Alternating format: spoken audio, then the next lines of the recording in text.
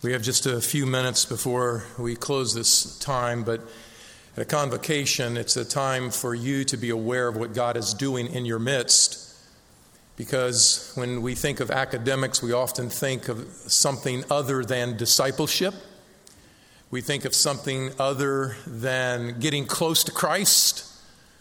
When we think of academics and we think of things like degrees and regalia and all that kind of thing, and all of that has its place, minor place. But for us, when we come to the issue of Virginia Beach Theological Seminary, we are coming to what we believe is the most important time for the Church of Jesus Christ. We need to be producing individuals to the body of Christ who can handle the word, who are humble, and can correlate truth to their personal life, so that when they speak, they're not hypocrites. They're actually able to take the living document of Scripture and make that alive through the Spirit of God in their life. So that when they preach, it's not just the power of the words and the stringing of the nouns and the verbs and the adjectives together. It is the power of a life.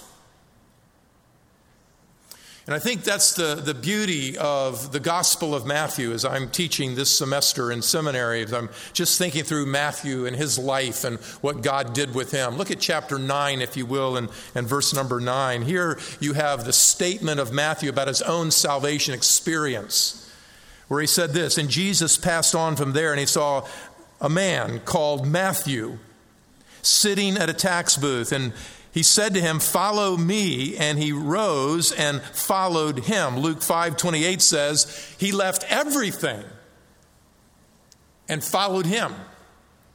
Jesus initiates and Matthew obeys. This is discipleship. It's not hard. You don't need a formula.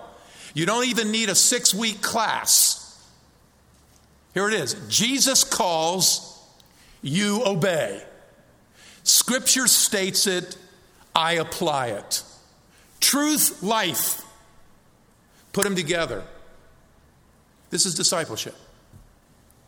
When I come to this text, I want you to know that this is not easy. I mean, to say to Matthew, "Matthew, get up, follow me." All of a sudden, we have all kinds of questions. But, I've got plans. I've got this agenda. I've got this schedule to keep. And I've got a job. How do I support myself? It's interesting that in chapter 10, turn to chapter 10, verse number 1, it says, he called to him 12 disciples. We know about 5 of them. 2 were called brothers and 2 more brothers. All 4 of them called in chapter 2. Now you have Matthew, so you got 5. And so he's going to add 7 more to these. And so he calls to him the 12 disciples, verse number 2. He terms them apostles, sent ones. And so he commissions them. If you know anything about the Gospel of Matthew, there are 5 messages. And all of Matthew is built around the 5 messages of Jesus Christ. Sermon on the Mount, 5 to 7. Chapter 10, the mission sermon. Chapter number 13, the parable sermon.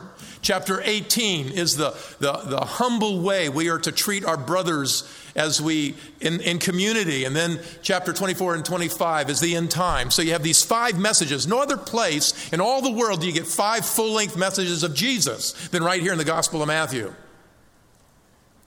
But the second message, as Jesus speaks to his apostles, turn to the end of his message in verse 37, 38, and 39. "Whoever loves father or mother more than me is not worthy of me." Did you catch that? "Whoever loves father or mother more than me is not worthy of me. And whoever loves son or daughter more than me is not worthy of me. And whoever does not take his cross and follow me is not worthy of me. Whoever finds his life will lose it. Whoever loses his life for my sake, that man will find it. That woman will find it." So when we talk about the issue of discipleship in the Gospel of Matthew, we're talking about a man that was called of God from his tax booth, which is not a very high place of society, looked upon by others as, "I really want to grow up and be a tax collector."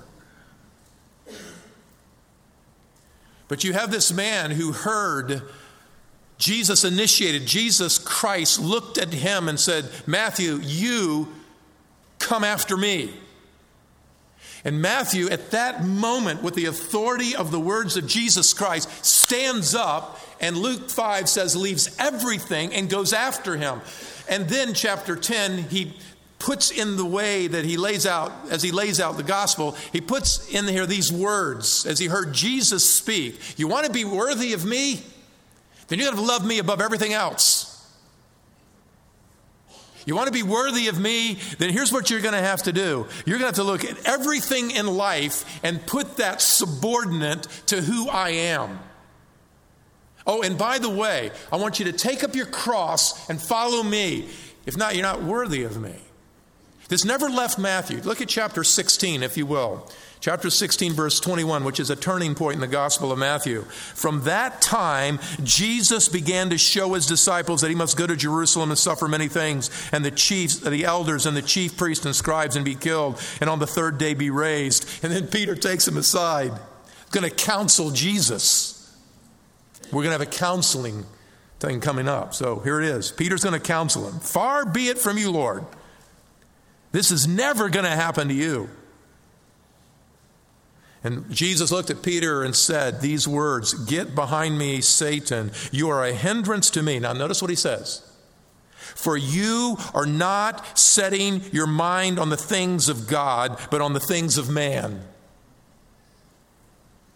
You see, Matthew had come to a place as he captures in his gospel what it means to be one who follows Jesus Christ. Matthew had somehow captured in his life and his very existence, as he heard Jesus preach, as he watched Jesus move in life, he had captured this idea that if I'm going to be a disciple, it will not be easy.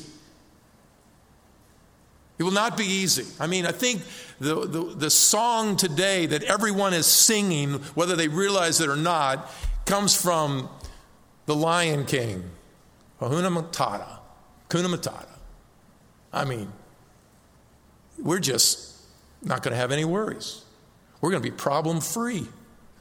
We're going to be moral. We're going to be good, and we don't want anybody just sort of to come into my world and disturb it. No doctor is going to come into my world and disturb it. No person's going to come into my world and disturb it. I just want a problem-free life, and I will follow you, Lord. Turn back, if you will, to chapter number 8 of Matthew. And look, if you will, at verse number 18. Now, Jesus saw a crowd, and he gave orders to go to the other side. And a scribe came to him and said, "Teacher, I'll follow you wherever you go. I'm in." And Jesus said to him, "Foxes have holes and birds of the air have nests. The Son of Man has nowhere to lay his head." It's an amazing statement. Jesus doesn't say to him, "I don't think you're really in. I can see your heart."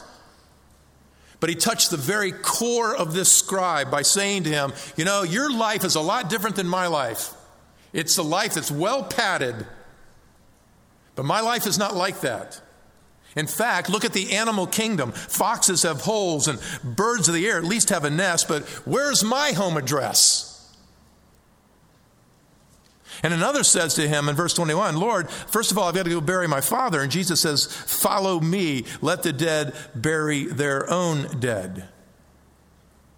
You see, as you work through Matthew, I think, is a manual on discipleship in many ways. And when you work through Matthew, you come to a realization. And here was a guy that really came to grips to what it really meant to follow Christ. And it's going to cost you something. I'll tell you what it's going to cost you, brothers and sisters. It's going to cost you your life. It's going to cost every dream that you have. It's going to cost every penny that you have. It's going to cost every person in your home. That's a disciple going hard after Jesus Christ. It's going to cost you something. It's not going to be a life of ease. So do you want to sign up? I mean, you want to sign up? There's one other thing that really challenges me, and with this I'll close. Turn, if you will, back to chapter 5. The Sermon on the Mount. This is the first sermon that Jesus preached. And just as you think about this whole idea of discipleship, what's interesting to me is that in chapter 5, Jesus is going to deal with 6 hot ticket items in Jewish theology. And he's going to correct their thinking, because here's what Jesus is concerned about. Jesus is very concerned about those who are disciples, but they are disciples for the moment. They're temporary disciples vis-a-vis those who are disciples and genuine disciples that are going to be committed for life. And that's what you're going to see this throughout the Gospels as you read distinctively in Matthew and as you read horizontally from Matthew to John. You are going to see this in the Gospels, that a word disciple does not mean somebody on his way to heaven. It means for that moment he's following after Christ. But you're going to read John chapter 6, and many disciples left him. It isn't that they lost their salvation. They never were committed in the first place. They were amazed at how he could turn this into food. So they're going to follow him. But Jesus is looking for more than that. And so what Jesus constantly is dealing with is helping people to correlate in their personal life truth. He does it 6 times in Matthew in chapter 5. Look at verse 21. He said, "You've heard that it was said by those, 'You shall not murder, and whoever murders will be liable for judgment.'" Okay? So I can take care of this. And we say, I don't murder. And now Jesus is going to correlate this to your personal life. You want to be a disciple? Listen to this. "I say to you, everyone who is angry with his brother," not enemy, "whoever is angry with his brother, you are liable." In fact, it's so important. Skip down to verse 24. Or verse 23. "If you're offering a gift at the altar and you remember that your brother has something against you, leave your gift at the altar, go, first be reconciled to your brother, then come back and offer your gift." I mean, you talk about taking truth and making it real in life. So you could say, oh yeah, I've never murdered. Really? How about angry with your brother, angry with your sister? Jesus correlates this and says, anger is so offensive to me. Your inner anger that springs out of your bitterness. It's so offensive to me. If you know that somebody is angry with you, you've got to help them out. You got to help them. They're sort of shackled. So go to them. And then you can come and you can pray to me. You can talk to me. You can offer your gift from the altar. Look at the second hot button. He moves from this anger to sexual purity. Don't commit adultery. You've heard this said, but I say, whoever looks at a woman with a lustful intent has already committed adultery with her in his heart. See, here's anger and here's sexual purity. These are hot buttons in Jewish theology, but they're hot buttons in our church today. He moves on from there to marriage. Verse 31. You've heard it said, whoever divorces his wife, give her a certificate of divorce. But I say to you, anyone who divorces his wife except on the ground of sexual immorality makes her commit adultery if she remarries. And whoever marries a divorced woman, you commit adultery. So Jesus is taking these hot button issues and he is saying, I want you to understand that truth is not just there so that you can have this plumb line and say, oh, that really looks good. Or have a doctrinal statement. Oh, yeah, I believe that, I believe that, I believe that, I believe that. You see, truth is not like a dusty reference book in the library. That about once a year you go and you pull it off just to look up something and then you put it back on the shelf. What Jesus wants is for you to take truth and to build the bridge into your life. And so that means this. When we speak of murder, Jesus says, what I'm really talking about is not the physical outward act. I'm talking about your heart. On the inside, when you have anger to someone, you hate them. You are full of bitterness. You have assassinated them in your heart. That's wrong. And when somebody is shackled, you go help them. If you know that, you go help them because they can't get out of it by themselves. Sexual purity, yes. Marriage, yes. What about honesty? That's the fourth hot button, verse 33. Here's transparency, honesty. Again, you've heard that it was said of old, you shall not swear falsely, but shall perform to the Lord what you have sworn. I say to you, don't even take an oath at all, either by heaven, that's the throne of God, by earth, that's his footstool, or by Jerusalem, that's the place of Jesus, the city of the great King. Don't take an oath. Look at verse 37. let it simply be this. When you say yes, you mean yes. And when you say no, you mean no. And all it takes from you is a handshake, and you say, okay, I will mow that lawn. That's all it takes. I will do this. That's all it takes. See, he moves to these hot button items so that he wants his disciples to be fully transparent and honest individuals. Your yes means yes. Your no means no. You need nothing else. How about your grace? Some texts have retaliation. I like the word grace. You've heard it said, an eye for an eye, tooth for a tooth. But I say to you, don't resist one who is evil. It gives you 4 illustrations. If anyone slaps you on the right cheek, turn the other. 2, if anyone would sue you, give him your cloak as well. 3, if anyone forces you to go 1 mile, go a second. 4th, if somebody begs from you, don't refuse them. I mean, you want to be people of grace. And then the final one is, what about enemies? What about enemies? You've heard that it was said, you will love your neighbors and hate your enemies. I want to tell you, love your enemies and pray for them that persecute. You know what that means? It means this. When you love your enemies, you literally display, you demonstrate to them Jesus Christ. Let your light so shine before men that they see your good works and glorify your Father who is in heaven. You demonstrate the Father. You demonstrate the Son. You do this publicly. But you also do something privately. You pray for them. Praying for those who persecute you. And in this way, you are mimicking the idea, your Father who is in heaven. What is your Father in heaven like? Well, that's what he does. He makes the sun rise on the evil and the good. I mean, just because there's 2 farmers next to each other, one curses God and the other goes to church and loves the Lord. He doesn't say, okay, now, here's what I do. I'm going to put a line right here, and all the sun shines on this side. Darkness on that side. All the rain's on this side. Barren on this side. No, he doesn't do that. Think of your heavenly Father. I want you to mimic him. Verse 48, which is the capstone to it, is I want you to be perfect like your heavenly Father is perfect. I want you to manifest the kind of spirit that when people look at your lives, they see truth demonstrated in your life. This is discipleship so that the world will know our Father in heaven really lives. And how does he end the Gospel of Matthew? Would you turn to chapter 28? And that's a great passage of Scripture, Matthew 28.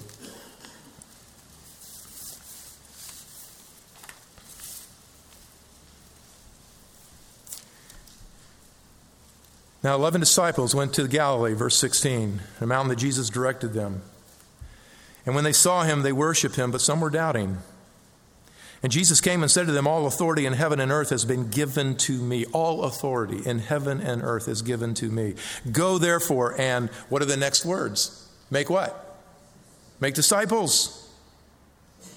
What's the next 2 words? Of all nations. Now wait a second. Verse 16 says there's 11 disciples. And verse number 19 says, all nations. Impossible. 11 disciples. And by the way, verse 17 says some are worshiping and some are doubting. They aren't even cohesive themselves. So here's what's going to happen. What's going to happen is this, is that I'm going to use you to be disciple makers to all the nations of the earth.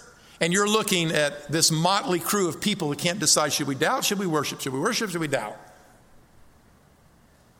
But these words spring out to us because we know as we move beyond the Gospels into the next 30 years of church history, and it's encompassed by Dr. Luke in a book called Acts of the Apostles. And you read in Acts of the Apostles and you see how the Word of God is just increasing and explodes and grows and moves forward. And God does incredible things as pagans become disciples.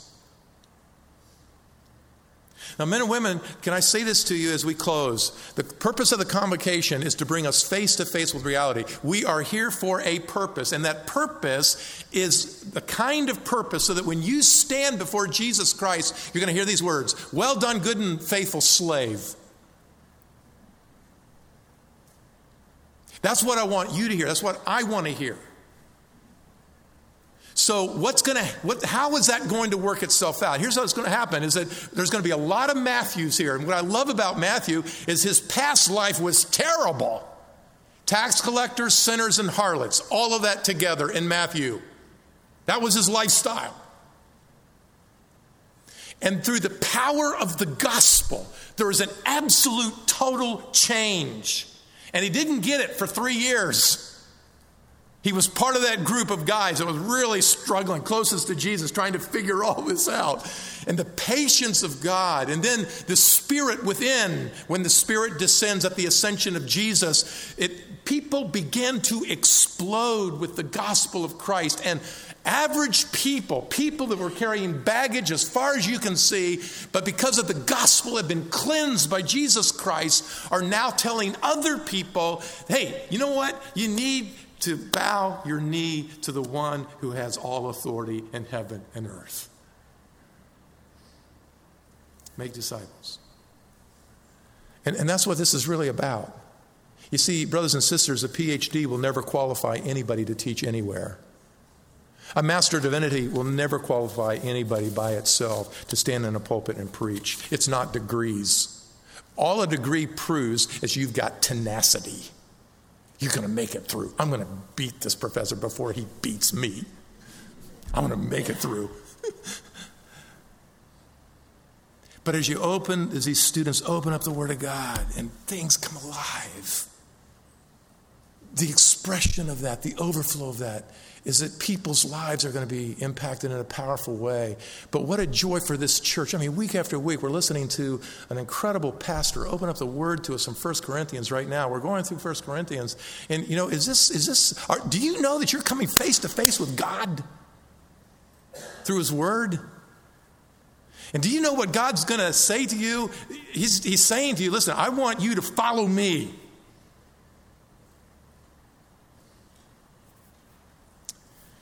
And sometimes it isn't pretty. And sometimes it's very difficult. But well done, good and faithful slave. Brothers and sisters, it's a joy to be on this campus, to be with you. I don't want you to quit. I don't want you to flake out. I don't want you to be a temporary disciple. When the sun's up and the rain is light and the wind is breezy and everything is great, I'm in. I'm in. No. So as you pray for students and as students pray for you, as we pray for one another, may God help us to be a true and genuine disciple. Jesus calls. We obey.